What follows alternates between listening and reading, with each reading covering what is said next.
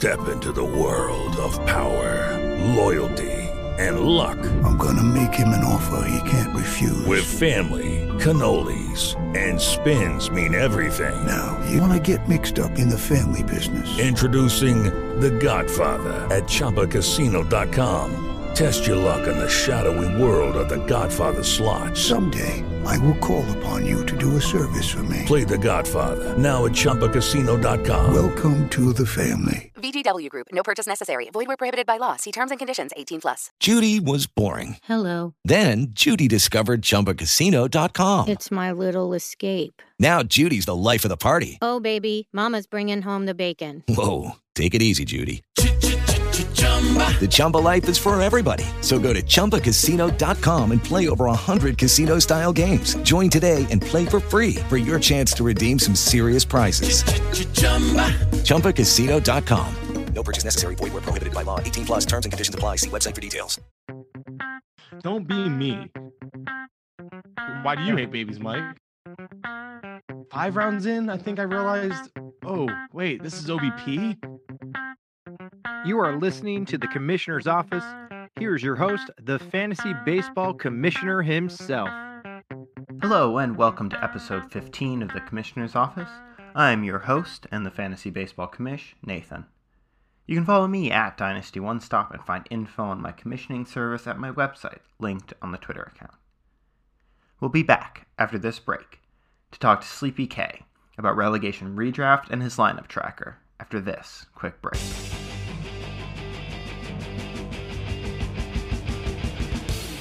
Now stepping into the Commissioner's Office, it's the expert of all things MLB lineups, a relegation redraft manager, host of the Bases Loaded pod, and contributor at Rotoballer and Prospects Live, who really needs to read league settings before drafting. It's the Tibbet Minute creator, who has a better mic than I do, a 2019 FSWA finalist. It's Sleepy K himself, Mike Kurland. Mike, thanks for joining us. Oh, man, I love the intro. And yes, always read your league settings. It's a good rule. So before we dive into some other things, the obligatory first question on Commissioner's Office: how did you get into fantasy baseball to where you are now, writing and producing content? Oh, man, I literally, okay. So I was listening to a podcast, and obviously I just loved, that's where I started, was actually making my own podcast, but I found myself arguing. And I want to say it was with Scott White, but in my head, obviously I didn't know Scott White. I didn't know who he was. I never talked to him at the time. But obviously, like I listened to that podcast for a long time. CBS was the very first podcast I ever listened to. And I found myself just arguing or in my head, like, I don't agree with this. I have my own opinions. I'm starting to do my own research more and more. I'm branching out. I'm like, let's go ahead and just do something. So I up and out of nowhere, I was actually on Twitter. I created Twitter. I saw somebody's like, hey, does anybody want to create a fantasy baseball podcast? No experience needed. I'm like, sweet, right up my alley. And it was actually a small site called the FSGN, which is still around. And they got me, it was Blake Sullivan over there, kind of helped me out, get started in all this. And it just kind of went from there. I did my first couple episodes by myself, solo, for the Bases Loaded podcast. And then I put out a random tweet like, hey, anybody want to be a co-host? And that's how George and Zach came around. I didn't know them before the podcast. I just put out a random tweet, and obviously the more you've gotten to know me and others have, I'm very much I'm easygoing. I like to just talk to people, meet people. So it is what it is. It's worked out. These guys, we stuck together now. We're going on year 3 of the podcast. And eventually I was so busy trying to chase like a following, trying to make a name for myself, that I realized podcasting is difficult to do that with. Like, it's hard. Like, is it like what the Welsh and Bogman, like ITL? That's a hard thing to get to. Like, those guys pretty much primarily podcast. They don't write, and they're open about that. And it's so hard to make a name for yourself without writing these days. So I was like, let me get into writing. And the FSGM was, again, my first ever spot. I started writing, and then Fantrax, where you are a part of, opened up. I applied. One thing led to another, and I'm working there for a little bit. And then I wasn't at a certain point. And then now I'm at Rotoballer. Prospects Live gave me a shot. I'm learning how to prospect and do prospect reports and such. And then it's just one thing that leads to another. I just always had this grind mentality. So I'm like, well, there's a lack of video content on fantasy baseball. So I'm like, let me do the tidbit minute. It's quick, simple. I thought of like Vines, like, well, now this days is TikTok, but Vines is what I kind of was like watching those 7-second videos growing up. Yeah. And I'm like, keeping stuff short is really simple to keep people drawn in. So if you keep something short while giving them like what I thought was like quality content, and then you play with video editing and you learn how to do that, you bring out another piece of content. So one thing was like, I'm just rambling at this point, but one thing led to another, where I just keep pushing for more and trying to find a niche, something that stands out. And then the lineup stuff, I kind of started in summer / the short season, because I'm like, well, lineups matter because at bats matter, and we all want at bats every week. And then again, like you said, we've, I'm sure we'll talk about it a little bit, but the lineup tracker kind of became its own thing, its own monster in creation this spring training. And it's been a lot of fun, but a heck of a grind. And honestly, like I said, it's all about just finding, it's one thing after another. It's just been a grind, dude. And yeah, appreciate you letting me explain that. It's a lot of me talking, so I can let you go now. Yeah, so you said you were listening to the CBS podcast. How long have you been playing fantasy before you jumped into producing? Oh man, my first ever league, I started 2010 maybe. Okay. 2009, like I was 19, 20 years old, and I played fantasy football, but I've always played. I actually grew up playing baseball. I was actually not a great fan, just a player, just someone who loved the game of baseball in terms of a player's standpoint. But I got to an age where I wasn't playing anymore. I wanted to still be competitive in something, and fantasy sports is what filled that void. And next thing you know, it's like fantasy baseball just took over. Like I've dropped almost all my fantasy football leagues. I've obviously started producing content, and yeah, CBS. I didn't realize there was so many podcasts. Even now, there's way more. But even 10 years ago, 11 years ago, when I started, there was like 5 or 6, and I was like, wow, I didn't realize there was more than one. And I would just sit there and refresh my phone every day, waiting for a CBS podcast to come up. Now I can't keep up with all the podcasts, especially because now I have a lot more friends that do this, and I'm a part of it. So there's like so much more to listen to, so many great voices to hear. And it's a lot of fun, but man, is it tough to keep up. Yeah, I have so many in my feed that I just struggle to get to. And I'm like, but I want to listen to you, but I don't know when I'm going to listen to you. So, yep, I feel that. So what's your favorite format to play in? Do you prefer redraft, dynasty, roto, head-to-head, all that sort of stuff? I found myself gravitating more towards redraft because that's where my content that's where it began. I do enjoy a good dynasty league, but redraft is just where the content began, where the playing began, and where I've found the most success early on so far. I've been a solid player. I've just started dabbling in high stakes, so that might turn into my new favorite. Last year I started a little bit. This year I'm in it a little bit as well. It's just I enjoy the competition that comes with it. Not to say that your home leagues aren't great competition. It's just I think just high stakes has a little bit more to it, in my opinion. But I hate saying that because I feel like I'm taking away from people who don't play high stakes, which is not the case because some of my best leagues are my home leagues. Like, let's be honest. But regardless, I'd say redraft, and I definitely am roto, but I'm still torn. Like I enjoy the traditional 5x5 because I think there's a layer of strategy that goes into it more than like say OBP, because this league's OBP, and I think OBP is the new standard. But I enjoy kind of the wrinkle of batting average being a stat still, because although I think OBP is far more important in real life and in fantasy probably, I just enjoy that strategy aspect of targeting certain players for that need, or avoiding or dinging some players for it creates a separation of values and such. Same thing with saves. Like people like, oh well, we should be going to saves plus holds. I enjoy the competitive nature of trying to target saves in drafts and in the waiver wire. It adds an element of strategy, and that gets overlooked in people trying to take those stats away. Might not be a popular opinion on those. I totally get the whole OBP and saves plus holds. I really do get it. I'll play in those leagues, no problem.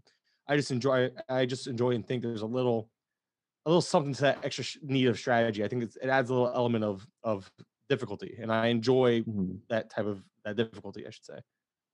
Yeah, I had someone recently have me create a league with saves plus holds divided by 2. So you needed like 2 holds to equal a save. And I was like, I don't like that adjustment of saves still matter more, but we're not ignoring holds. So yeah, and that's fine before, too. But I like that. I do like that as well, because I actually have a league like that too. I actually do have a league that they made that change, because when you do saves plus holds, it devalues relief pitching a ton because you can find really good holds options at the end of your draft. So it completely changes the landscape of relief pitching. At least that's how I attack it. But if you do saves, at least with holds divided by 2, you still have to get high end guys because you can't just ignore. Like you'll have to roster twice as many to get the holds you want, type of thing. So there's still gonna be a value to saves. However, it will boost your high end holds guys. So a guy like Devin Williams becomes palatable at that ADP because he might get you saves plus holds here and there, but he's gonna get pretty much all the holds he can handle. So yeah, I think that's a happy medium. I just, like I said, I still prefer that the strategy behind the whole targeting saves thing. I don't know, I find it's like a masochistic thing. It's like you shouldn't like it, but you do, type of thing. Like that's where I am with, like, I'm a glutton for punishment when it comes to saves, targeting saves, and batting average, or having a draft form in leagues, I should say. Yeah. Well, speaking of batting average and that not being the setting, we drafted the relegation leagues a while back. You're in the MLB group there.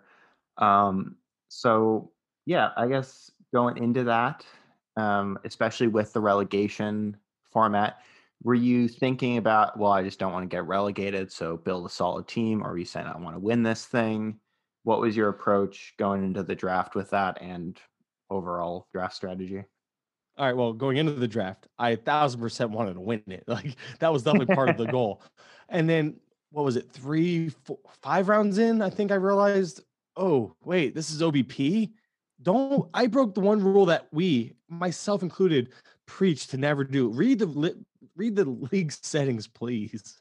Don't be me. And it's just funny because, I play, because again, it goes back to just playing so many leagues. And this was actually in the middle, I think towards the end of draft prep, like the draft kit stuff. And so I was super like involved with, and there's no excuse. If I say yes to a league, I need to be better about, being involved and knowing the league context and all that. And it became a running joke because obviously I'm in the chat. We have a group chat on Twitter, and I'm over here like, wait, this is what? Wait, this is like, and it became a point where we're just laughing at me because I'm like, yeah, I didn't read half of it, like my bad. And so yeah, don't be me. Don't be me. And I'm very open about it. Most people are kind of embarrassed. It's embarrassing, but it's the truth. And so that kind of threw me off. So when I initially started, I'm looking at my team now. Gerrit Cole in the first round behind DeGrom. Like I still wanted, I still wanted a pitcher in the first round. I just did. But then Manny Machado in the second, I was like, all right, cool. I'm good with that. I'm looking at who went after him. I might have gone pitcher there, to be honest. Man, I'm looking at this. I'm looking at how this league fell. And yeah, it definitely would have been different now, but whatever. It is what it is. So like I said, I initially went into it with the idea of I wanted to win now, but then because of, again, not realizing that it was OBP, a couple rounds in, I transitioned instantly to like, okay, let me not finish last. Let me make up some ground in OBP. But by doing that, I kind of I hindered my potential in terms of power and speed. So we talked about the projections, and my team's in the middle of pack entering the season, and I'm okay with that because a lot of my content in season is going to be covering players in deeper formats anyway. So I should be able to make up some ground off the waiver wire one way or another. I know there's trades in here. I won't make a lot of trades personally, but because I know there are trades, I will be able to trade myself out of a strength and into a weakness type of thing. It's going to happen. There's plenty of smart people in this league that are probably going to be doing the same thing. So it's all about aligning needs. Like Shelly didn't draft a pitcher till the 6th round. I had 3 in my first 5 picks. So like, if Sonny Gray comes back and is healthy, maybe I flip him before he re-injures himself, or if Hyun-Jin Ryu, who's my SP3, comes out, and we all know Ryu's injury history is there as well. Maybe he's a guy I go to Shelly like, hey, he's been solid. Not even trying to sell high, but like, let's break even. Hey, Brandon Lau's been solid. Hyun-Jin Ryu's been solid. Let's make that mix. That's can't say. Let's flip them. Let's interchange those guys because I'm looking at them because they went back to back in this draft. For just give an idea of why I'm saying those 2 names as a trade option. So, and to be completely fair, I want to make something clear. Once you draft a team, it could be the next day. Just because you drafted them in the 5th round doesn't mean they're 5th round value. Just because you value them as that, values change so often that come opening day, if you should not be referencing your draft day price come opening day because things change that fast. And I've played in leagues and I've been guilty of it. Oh, I drafted this guy in the 6th round and he's blah blah blah, but really he's been performing like an 8th rounder or heck, sometimes he's performing as a 2nd rounder. People try to be like, well, you got him in the 5th round. He's a 5th round player. No, I got him there because he was a value there, but he's actually, I always thought he was gonna be better. But that mindset, I think it's more common than people realize. Once you draft a team, forget which round you grabbed him in, and think about team construction and what you and team need. I think that's gonna get you farther than just trying to sit here and trade based on draft day value. Yeah, I've seen that in trade talks, especially in Dynasty. There's people like, well, you took him here and not here. And it's like, yeah, that doesn't matter anymore. Yeah. That's out the window. The draft is done. Move on. So yes, definitely. So how do you feel about the roster heading into the year then? Meh. Like it's not bad, but it's not great. I mean, I really like some of my players. Like I mentioned Machado. Machado's not a great OBP guy, but if he could be close to what he was last year, he'll be serviceable. You know, he'll be above average. Whit Merrifield, who I was excited to get in the third round, wouldn't have been a third round pick for me in OBP because he loses that value because batting average is a strength. Not OBP is kind of mediocre. Like I said, I made up some ground with Brantley, with Josh Bell, with Adam Eaton, who I think still has could have a decent year in him. So I have guys that are just going to be okay in OBP. But if Schwarber doesn't come around and hit like he should, if Bell doesn't come around and hit like he should, and if Nelson Cruz can't stay healthy, like he's shown that he hasn't been able to do in the past, I could be in trouble with power and OBP. So there's a lot of potential for downfall here. But guys like, so as the draft went on, I decided to go ahead and target guys like Andres Jimenez, who were falling at the time, and Alex Kirilloff, because these were guys that were uncertain to break camp. Kirilloff is still very much a stash for me on my bench, but it looks like Jimenez is going to be starting from day one. And right there, that just made up a whole bunch of steals that I was lacking on this team. I took a shot on upside because I built, like you mentioned, it was kind of a boring team. I think we were talking about this. It's just it's a boring team filled littered with veterans and floor types. Jimenez and Kirilloff were good gambles to take on this team because I just gained a Kirilloff. I mean, I just gained a Jimenez with a Kirilloff who should come in for the first couple of weeks, maybe a month. But that was because the offense was kind of boring because I thought at the time I built a really solid pitching foundation. And I was like, let me at least have one strength. So I thought pitching was it. You know, I have Edwin Diaz as my number one closer. I actually have 3 closers. I look at Holland and Melanson as the closers there, with Melanson being the most questionable in the role. But overall, I like the fact that I look at it like 2 closers, 2.5 closers type of thing. Because if you could, I look at it like, combine Holland and Melanson, I'm good for saves between the 2. Plus, we have a waiver wire and trades. I'll make it up. I think Diaz is gonna be my guy. My pitching staff with Garrett Cole, Sonny Gray, and Hyun-Jin Ryu were my top 3. I love those guys. I have all of them in my top 24. But this was before the injury, so Gray has obviously slipped, and it's a back, so it could linger. But Marcus Stroman's the guy I've been very vocal about being in on. Yeah, I got to share too. Yeah. Dude, he's looking great in spring. Has the new pitches. He was so sharp yesterday. He's a guy I'm super excited for. The only problem is like I only think, and I'm not having a problem about Marcus Stroman. The only thing I'm upset about with this pitching stuff is I didn't get Aaron Savale because I think I have him literally on every other team. And this goes back to last year where I just had to get Aaron Savale on every team last year. This year it's the same, and I have him on pretty much every other team. So if I have one knock on my own pitching staff, it's not having Savale. But I have such a strong foundation. Otherwise, I'm not obviously concerned. And then of course I got some bench guys I can stream here and there, and I'll make it work. But I think what I have. Again, having Garrett Cole and Hyun-Jin Ryu and Marcus Stroman, I think there's a high floor there. Sonny Gray will make the floor higher when he returns, but we don't know how that back's going to deal. How he's going to deal with that back all year. So again, it's just, again, you mentioned it, very boring, very bland. I honestly, if I had to guess, I'm safe from being relegated, but I don't think I'm ready to win with this team, which is really unfortunate because I'm competitive. So I'm going to give it my best shot. But like, anybody who can't look at it, you should be able to look at your team and be objective and be like, yeah, this team just doesn't have that it factor. But hopefully, there's always a couple guys off the waiver wire. I think I'll be able, again, I feel confident in my waiver wire abilities more than my trading abilities because I just know I don't trade a lot. So I think I should be able to get some stuff off the waiver wire. And I hope no one bothers you now, but like obviously I mentioned I already have a guy I'm targeting off the waiver wire this week that I think can be solid for my team construction at the moment in terms of what I need. So we'll see if I get that person, and I'm not going to say the name because people will probably be listening to this league. So I'll tweet it out if somebody wants to know. I'll let them know after waivers run, because I'm usually all about giving out. I'm usually all about giving out my secrets, but not when I'm literally putting in the claim like 2 days or 3 days from now. Like and this will drop before then. So yes, exactly. That's my point. And like I don't know who's gonna be listening, but I don't want to take a shot on missing out on the one. Again, it's one guy I'm targeting this week. So. Well, you and Mike Rizzo are both falling for Josh Bell and Kyle Schwarber bounce backs, so we'll see how those go. OBP, it makes a lot more sense to take those shots. Yep. Yeah. I mean, a lot of this is still just my Cubs fandom following Kyle Schwarber, but I think he'll be pretty solid this year. So I've been a Schwarber guy since I was really in on him last year. I thought the growth for lefties was legit. He just struggled in the shortened season, and he hasn't been that great in spring. So I am starting to get a little concerned, but I'm not writing him off yet. Yeah, I'm with you there. I've got a couple of shares. So we are also going to dive in a little bit into some of the minor leagues that had some trades already happen. You major league guys have been pretty boring on the transaction front. There have been some ad drops, notably Bobby Witt Jr., but some others as well. Some of these people might be cheating off your sheets that we'll get to actually in a bit. Wintergreen, Rojas, Cueto, those guys getting added. But on the trades, there's just two we're going to talk about. One at the AAA level, and we had DeSclafani and Yastrzemski traded for Bader and Savali. It was an interesting trade for me. What did you think of that one?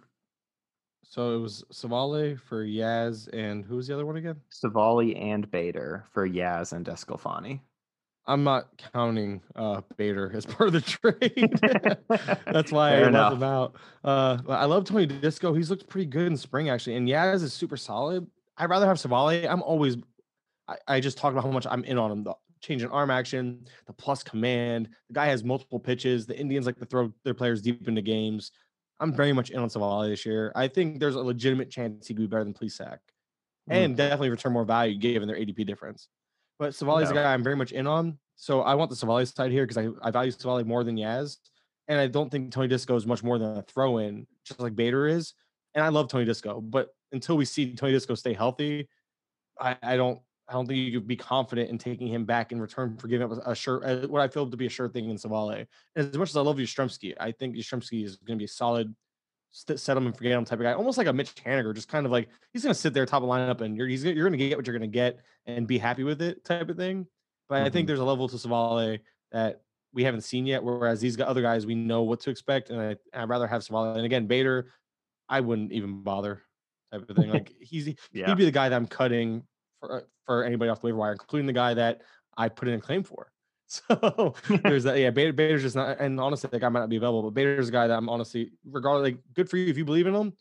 I'm glad you got him lumped into this deal, but I don't. So that's why I'm not including him. So the fact that I want the Savali side without Bader included makes it that much better that you got Bader if you believe him in any way, shape, or form.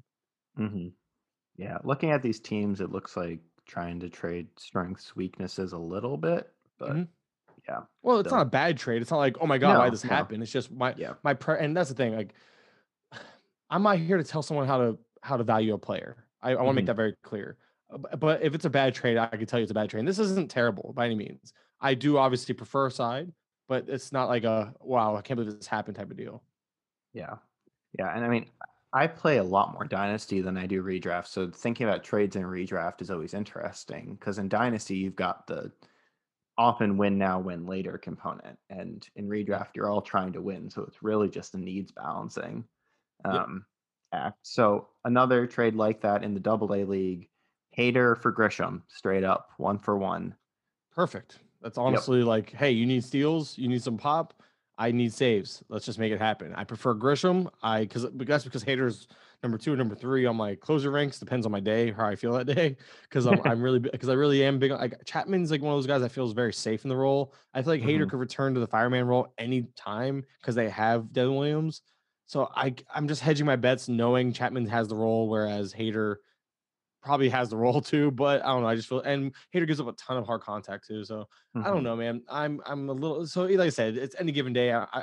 It's one of those. It's like 2A, 2B. Liam Hendricks being my number 1 closer.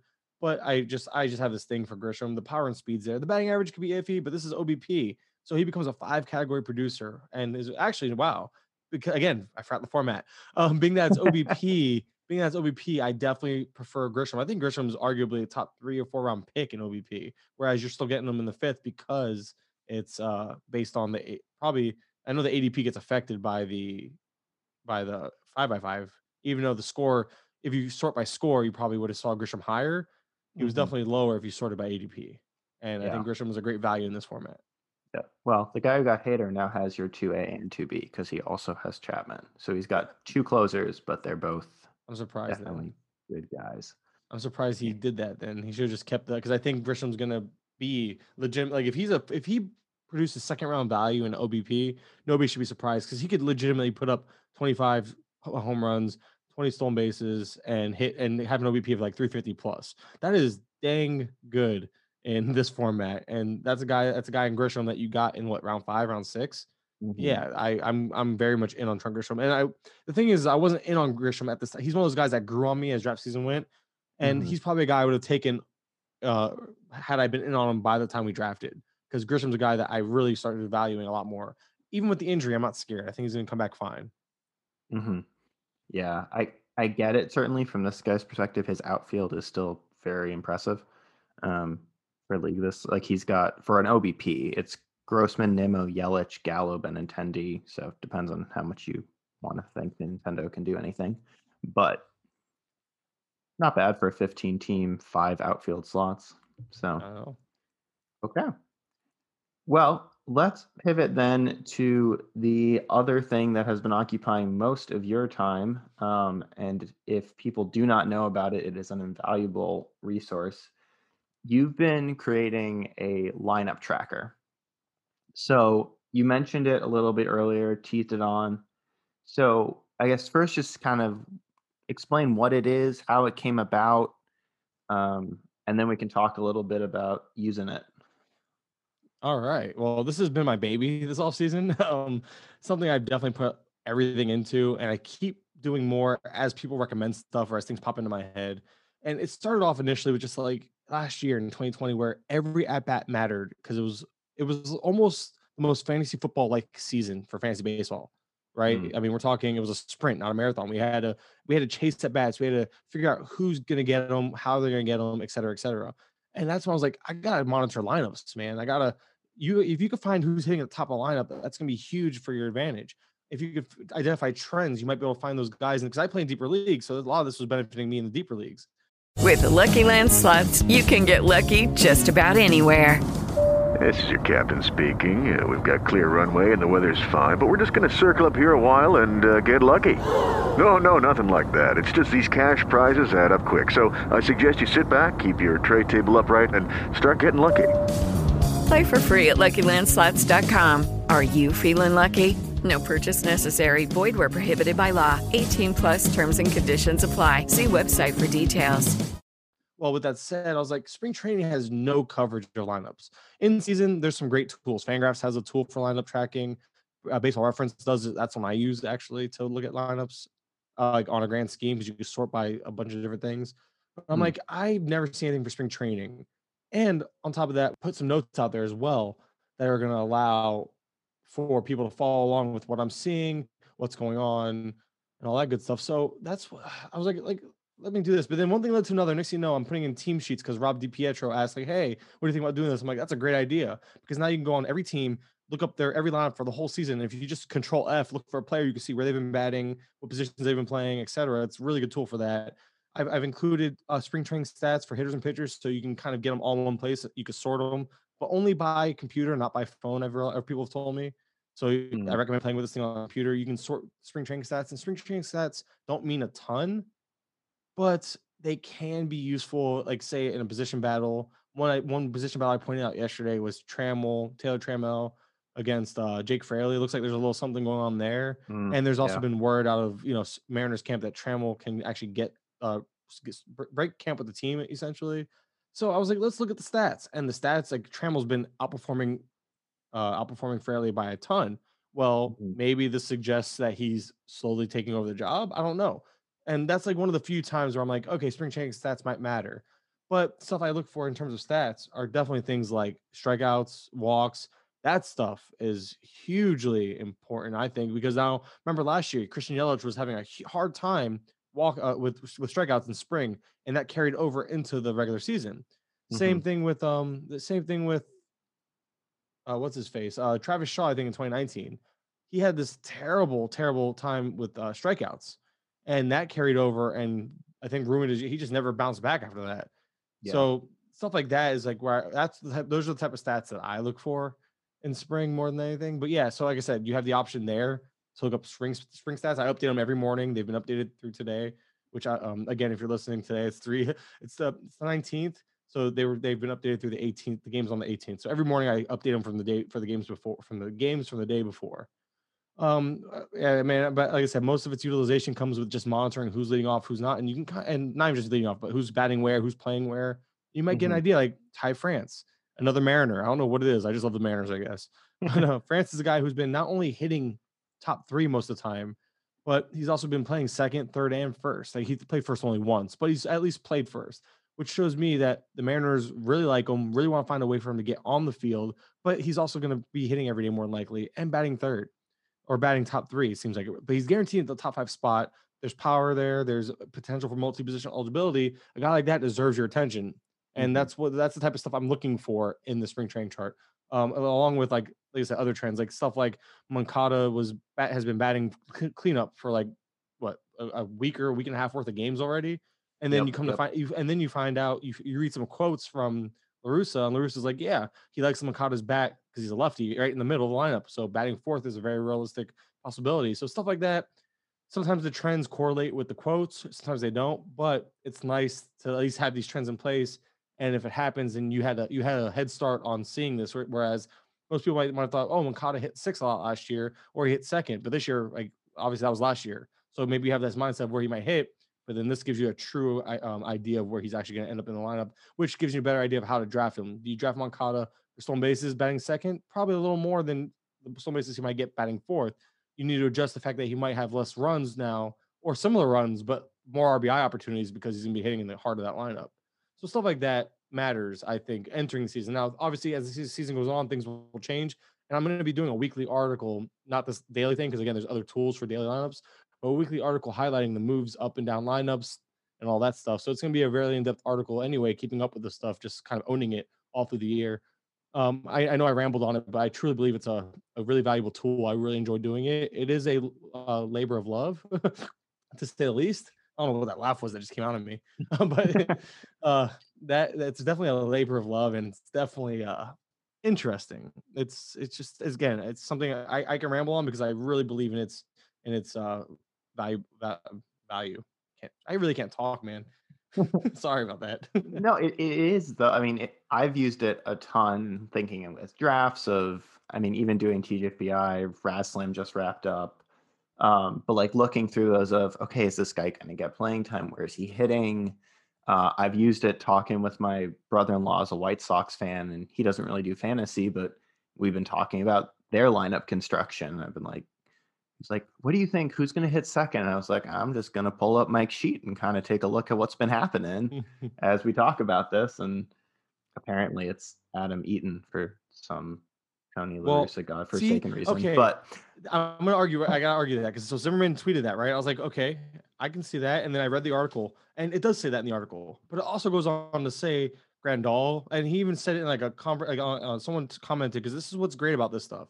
People now come to me and like at me or tell me, hey, this was said on broadcast. Hey, this is in this article. And it's not, Eaton might be batting second, but it sounds like it could be a revolving door.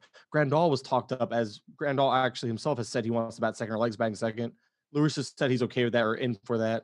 He said Moncada can move up to second. He said Robert bats well, he can move up. So I think it's not necessarily just one person's role in the 2 spot, which is interesting because if Grandal doesn't bat second, what, Grandal is going to bat 6th all of a sudden? Robert bats 7th. I think that's tough to take a guy with such on-base skills like a Grandal and put him that low in the lineup. Does it bump everybody down one? There's a lot of stuff that really needs to be answered then if Eaton's batting second over a Grandal. Yep. And does Eaton just fill in the blanks when Grandal is out because Grandal's not going to play every day as the catcher? And then when Vaughn's up, the DH spot seems pretty much taken over by Vaughn. So I think there's a lot to be answered still. I think to assume it's Eaton is a little premature. I think it's going to be a good mix of them. And we've yet to even see Eaton bat second when we have all the big names in the lineup, really. I think maybe we saw it once. My point is, though, we've seen all the trends suggest it's Grandal over Eaton. However, La Russa said he likes Eaton's skill set there. But again, it's about now. Is that coach speak or is there something to that? I don't know. Like I said, and I'm not saying Zimmerman's wrong. I don't want to come off that way by any means, but Yeah. I just read there was more to what was being said in that article that I have a hard time just buying into some of that stuff. That's all. It's really bothering me. Well, and the whole DH conversation with the Sox is really interesting because, like, arguably Eloy should just be DHing, but it sounds like they want to keep him in left. But once Vaughn comes up, he's that. And now there's rumbles about an extension. Because I mean, you mentioned on your last show, you weren't sure if Vaughn's going to break camp. If they extend him, White Sox history suggests he's breaking camp. Oh, 100% sure. But even if he Right. doesn't break camp, I people take that, like, you have to remember, and even I've been guilty of it. So I remind myself and everybody as often as possible, just because he's not breaking camp doesn't mean he won't be up soon. You can still draft him the same way you're drafting him. And this is Andrew Vaughn I'm talking about. Yep. You can still draft Andrew Vaughn the same exact way, knowing he'll be up no later than 3 weeks maybe? And 3 weeks or even a month over a 6-month period is still easy to hold on to, and you can make it through that. You know, it's not life, it's not life or death type of thing. You'll be able to get through that, no problem.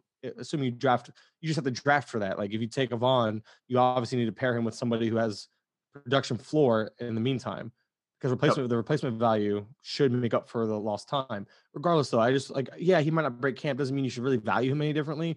I just want people to understand that there's a chance that Vaughn maybe doesn't play the first 3 weeks. So you need to be more so be prepared for that than expect it and being there type of thing. Right. Have a backup first baseman, corner infielder. Because I mean, I'm trying to think other prospects like that. I mean, Chris Bryant had that. He was up 2 weeks into the season. Okay. You missed 2 weeks of production. Right. Like, if you drafted him where he was going, I'd have to go look up his ADP that year, but you got a return on investment. So now, for it's sure. It's not fair to always assume that every rookie is going to be that good. Right. Like, unfortunately, I wish it was that. I wish that was the case, because obviously it'd be way better for baseball. But I think because of the Chris Bryants of the world, because of the Ronald Acuñas, that's why you haven't seen like a dip in ADP for rookies anymore. Like you see, like guys like Vlad haven't gone below the 5th round yet since they were expected to be up. You've seen guys like Bichette. Oh, Bichette wasn't expected to be up, I don't think. I'm trying to remember who else. Robert, I think, was a pretty early pick last year, if I remember correctly. Yep. So it's like even where Kelenics going this year, or Kelenics going in that weird spot where it's kind of Acuna-ish, but the problem is he's not that Acuna projected superstar. I think Kelenic could be very toolsy and solid player, but it's I don't know if I see that level of production from Kelenic. So I'm kind of like, I like his price actually. I'm good at his price, but to expect the Acuna return isn't fair for him, because I think although Kelenic can be very solid, you're still talking about a rookie here. You know, there's gonna be growing pains. Let's expect he's getting the value of a top 3 pick out of. He's the guy. Yeah, Kelenics the guy that comes with. I think he's the guy this year that I'm surprised he's not getting pushed more up draft boards. But he's the guy that I think can be the highest impact rookie, and you're still getting him at such a solid. I think what's still a solid price for him in drafts. Yeah, I do wonder how much all the comments and stuff around the Mariners have impacted his draft value. And then the injury value, and the injury certainly knocked it down. But even before that, the comments from the perceived value. Powers that be, So with the lineups, are there any sort of big takeaways? I mean, you talk about this on your pod. People should definitely go listen to Bases Loaded. So don't need you to recap everything, but I don't mind. I'll recap a few you've taken away. Yeah. Well, the most obvious one, I won't spend much time on it, because if you're on Twitter, you've probably heard everybody ranting about this one, but Kevin Biggio looks like he's going to be batting 7th roughly in the lineup. So that's huge. That's really a lot. That's a big hit for a guy who I think is more of a compiler, because he's a guy that depends on those play appearances, the on-base ability to really. I mean, he's a good stolen base guy. He's in his career, in his major league career, he has yet to be caught stealing. 20 for 20. It's an awesome stat. It's a fun stat. Yeah, fun little stat there. But that's not going to play as well when you're not having as many opportunities to exploit the base paths, batting 7th. So he'll still be solid. He's still going to be a good player, just not top 50, top 60 player that he's being drafted to be. And then you have Enrique Hernandez, who looks to be in the driver's seat for leading off. He's leading off again today. Like, the guy has just been leading off all spring. And we're seeing him lead off in lineups that matter, in lineups that have Martinez, Bogarts, and Devers in them, and Verdugo, like the big names. those are the 2 through 5 hitters where Enrique Hernandez is leading off still. Cora has been quoted as saying that he really loves Hernandez. The idea of him leading off, giving him a chance to hunt fastballs, which is like great. That's awesome. But that's like, it's weird because like nobody wants to believe it. Like I've had like I get a lot of pushback from buddies like behind the scenes. I'm like, look, man, you can give me all the crap you want, but Hernandez looks like he's going to be leading off until he's not, type of thing. And then that also goes same team, Hunter Renfroe. Mm-hmm. Yeah, he can be terrible for batting average, but he's going to be batting 6th, I think, in this lineup. And batting 6th, again, behind those names, Verdugo, Martinez, Xander, and Devers. Like, yeah, there's a lot of home runs that are going to be hit between those guys, but there's going to be a lot of on base. A lot of times are on base as well. And Renfroe, we know the power potential there, especially in that ballpark. Yep. So I really like Hunter Renfroe late. I've been getting him more and more lately. Yeah, I love as I value. see him. Yep. Especially as you see him falling in these drafts, considering his because we're being trained as a whole, as an industry, to get speed first, fall back on power. But then what that does is sometimes you overemphasize speed and you lose out on the power potential. So then a guy like Renfroe makes up for that in a big way because he's a guy who could hit 40. Realistically, I wouldn't expect more than 25 to 30, given like he could lose some playing time here and there, especially when Duran comes up and Jeter Downs comes up and they wreak havoc on the playing time situations. But until then, I think he's going to be playing every day. I think he's going to provide a chance for, like I said, upwards of 30 home runs. Might hit 230 in the process, though, so you have to build for that. But where you're getting them, you should have a foundation in place. Yep. So that's Aaron Hicks batting 3rd is another one that's been well documented by the Yankees, by Aaron Boone. I'm scrolling through my own sheet right now, just looking for names that they're out there. Yeah. The Twins lineup, if you go take a look at the Twins lineup, that one you can get a good idea of. Yeah, it looks like we were talking yesterday too with the Cubs. It looks like maybe Contreras is 2nd. Is Javi 6th? Because that's where he's been, man. He can steal, but is he gonna hitting there? Maybe not. I mean, below him is pretty weak, so there's not a whole lot of risk of sending him. But right, what's gonna happen? If you had asked me as a Cubs fan, based off what Ross did last year, I would have said Javi's hitting 4 or 5 at the lowest. 6 is interesting. 6 is unfortunate, because again, talking about compiler, Baez offers a skill set better than a compiler, but the more at bats you get a guy like him with such volatility in his place in his skill set, that's important, I think. So you're losing some of that. You're losing some of those plate appearances, which overall hurts Javi Baez's potential for production because that's maybe one less at bat here and there, but that adds up to less at bats, period. Whereas, and the reason why it's believable is not only have they shown us that potential throughout the spring, but they've also been, and they, as in the Cubs, have been very vocal about prioritizing getting on base, prioritizing their on base guys at the top. And Jock is a solid OBP guy. That's why he led off for the Dodgers all those years. So they added him this offseason. And then you have all these other guys ahead of him: Chris Bryant, Rizzo, Ian Happ, who they've been very vocal about in terms of leading off. Yeah, you have all these guys really good. You have all these guys being really good in terms of getting on base, and then you have Javi Baez, who isn't. He's too much of a free swinger. I don't think they're going to take that away from him. But what that does is that pushes Baez down because they want to emphasize the on-base guys first, it sounds like. And the Cubs lineup as a whole has been killing it this spring. Yeah, and I'm hoping that holds as a fan. But, I mean, I thought a lot of their values anyways were going to be good going into this year because people just kept pushing them down after a lot of, as someone who watched every game, looked kind of like fluky struggles a lot last year. The other thing I don't like about Javi there, though, is that means he's hitting in front of probably Hayward. And so it means pitchers don't need to challenge him. So they can throw all the crap out of the zone. And if he's going to chase it, they don't really have to worry about putting him on base, which is a little worrisome for me. But I also trust him enough-ish. So, but we'll see. That was a ringing endorsement. But yeah. So, yeah, any other big ones that you noticed?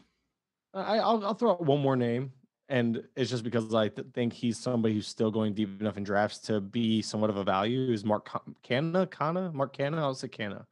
Mark Canha. He's the guy that he's been already talked up as potentially leading off, and they've been kind of showing their willingness to lead him off. He's been leading off a lot more frequently lately, and Canha's a guy that he's also been running in spring. Like he ran in spring a little bit already, one or two stolen bases, I believe. So there's a chance for some sneaky stolen bases there. There's a chance for him, and his on base skills are good enough that sticking at the top of that lineup, the A's are always feisty little, like a team, like a fighting team, like that just they just do work. Canna gets on base for Matt Olson and Matt Chapman. He's going to score a lot of runs. He's going to steal some bases. It's really solid value or perceived value. I like how you corrected that earlier because that's a good way to put it, because we don't know who the values are yet until the season plays out. But perceived value suggests that it's like the idea of value, the route to value is there. And Mark Canha offers that as a leadoff hitter for the Oakland A's. So he's a guy I definitely want to highlight because he's definitely been kind of swept under the rug because he's boring. And Mitch Haniger, there's one more. Mitch Haniger and Dylan Moore. they look like they've been kind of flip-flopped with JP Crawford. Crawford's really struggled this spring. And although Crawford can earn his way back up to the top of that lineup, it could be Haniger and Moore at the top of that lineup now for the Mariners. And again, just chasing at bats. And Dylan Moore's a guy that we know the power and speed combination is there. You're going to give him more at bats at the top of the lineup. We could see more production. And Haniger is healthy. And a healthy Haniger is a good fantasy player. And he's another guy that's going like in that Mark Canha range where it's just like, oh, it's Mitch Haniger. You're damn right it's Mitch Haniger. Draft him. People forget how good he was, And so Mitch Haniger, Mark Canha, boring names, but two guys that should definitely be put into like your queue in that area, especially if you wait on outfield, which a lot of teams do in deeper formats. Outfield kind of gets pushed down a little bit. These are guys that you can grab in the middle of your drafts, and Mark Canha and Haniger to really make up some of that ground in outfield. Yeah, and something you had mentioned earlier with, speed getting pushed up in drafts and people being like, well, I can grab power later. Something I see a lot of people not adjusting for is a lot of that late power comes with a really bad batting average. So not that some of these guys are like 280 hitters, but they also aren't 220 hitters. So you get the Haniger and it's like, oh, okay, 245, 250 doesn't kill you on average while he still gives you mid-20 homers. And we've seen him hit better than that too. We've seen him hit like that's the floor. Plus. Right. Yeah. 2018, he hit 285. 2017, he hit 282. And then I think in 2019, he started selling out for power and then he had the terrible injury. That's I noticed. I was looking at him because I looked at him for the draft kit. I was like, wow. What happened to that? What happened to that batting average? And I think he started selling out for power because the launch angle really increased, which increased some of the swing and miss in his game, which again makes sense why the batting average dropped. But then of course the injury also happened, but now he seems like he's finally gotten right, man. And I'm really willing to give Haniger a shot. Plus, he's likely to get traded to a contender anyway, which won't hurt his. Well, it's not going to hurt his playing time situation. He's probably going to get when Haniger gets traded. It's probably to go start somewhere else. So that's like one of those things, like when you think about guys on bad teams that can get traded, you want to think, well, where can they land? Like Jonathan Villar last year is a great example of a guy that you were drafting him knowing that there was a good chance in the second half he was not going to be starting, which is exactly what happened. So Haniger, on the other hand, is a guy that I expect the skill set to play up, that no matter where he goes, he's going to be starting for him. Right. And if the Mariners want to clear out that outfield, which they've got plenty of talent coming there, they need to. You're right. And I mean, and he's still got another year of arbitration, so they could get a pretty solid return for, a player who's making $3 million this year and maybe $6 million next year. Yeah, right. In his final year of arbitration. So that's a valuable trade piece. Yeah, for a team that's in the rebuild. Right. Yeah. I mean, they're rebuilding the team that is trying to stay cheap and contend, which is like all of the contenders, except for the Dodgers would be great. So, yeah. Okay, sweet. Let's pivot to some Michael Simeone listener questions.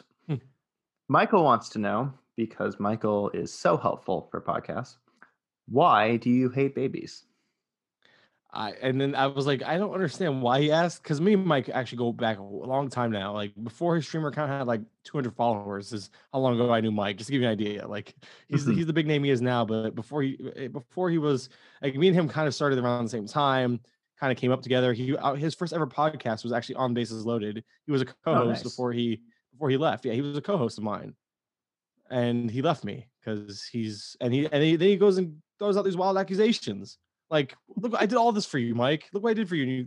But then he followed that up with something about hating puppies, and I told him that he just took it too far.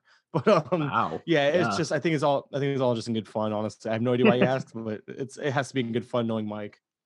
Definitely the questions I was looking for when I put out the tweet of course. Any questions for Mike? Yeah. Yeah. Wait, why does he hate babies? Yeah, because and I have 3 kids, so what the heck, man? Yeah, I don't think Michael has any, so. Should ask him No. that. So why do you hate babies, Mike? Yeah, come on, Mike. Other Mike. Okay, yeah. So before I let you go, anything that you want to plug? Obviously, people should go check out the spreadsheet, the draft kit. That was the SP Streamer draft kit, right? Yes, sir. Yeah, so go check that out. It's a great draft tool if you still have drafts going on. What section did you do in that one? Every single hitter. You did the headers. Oh wow. Every Okay. single hitter. Every Like single I hitter. looked through the thing, I just didn't know whose analysis was where. Yeah, I did Okay. every single hitter and how to break down a hitter. I tried to keep that pretty simple so people could follow along with part of my process, because hitting is like the hitting side of things is what I've really focused on the last couple of years, because there's some really great pitching analysis out there and there's great hitting analysis, but I felt like it was easier to kind of stand out as an analysis when it came to hitters than pitchers. So I kind of went that direction because, again, there's just such good information out there with pitching already. And I mean, how do you compare with a Simeone, a Fast, a Nino? You know what I mean? Like, not that you should try to, not that you should really worry about that, but it's just like that's there already. Let's like, you can do your own thing, but like I'll listen to those guys and I still do my own thing with pitchers. But regardless, it's so I wanted to try to stand out with where there's not a lot of love given, and hitters was that for me. So that's why there's an emphasis on hitting analysis on my end. Great. And for listeners, if you want to go check that out at SP Streamer, it's a great draft tool all around. Anything else you want to mention you're working on before I let you go? Like I said, just the lineup chart, which we talked about at length today. So I appreciate that opportunity. Just be on the lookout because there's a weekly article. Like because it's a little overwhelming, this chart. I get it. I put out a weekly article highlighting a lot of the major stuff, and I include stats and actual manager quotes I find in articles and all that stuff, tweets from beat writers, etc. So I really put like a lot of information and effort into those weekly articles. So once spring training's over, I'm still going to do those every week, which will still have value for fantasy. So those, I'd say look out for those. And of course, you can just follow me on Twitter at Mike_Curland. Got the Bases Loaded podcast. And yeah, I'm just staying busy, man. Appreciate you having me on, though. Yeah, it was good to have you. So yeah, everyone go check out all the great work that Mike is churning out there and putting in a lot of hard work. And yeah, take a look at that chart. It is invaluable, whether you're doing dynasty, fantasy, daily, redraft, or just looking at it for baseball's sake. So go take that out for a spin. So thanks again, Mike. Oh, thank you again, man, for having me.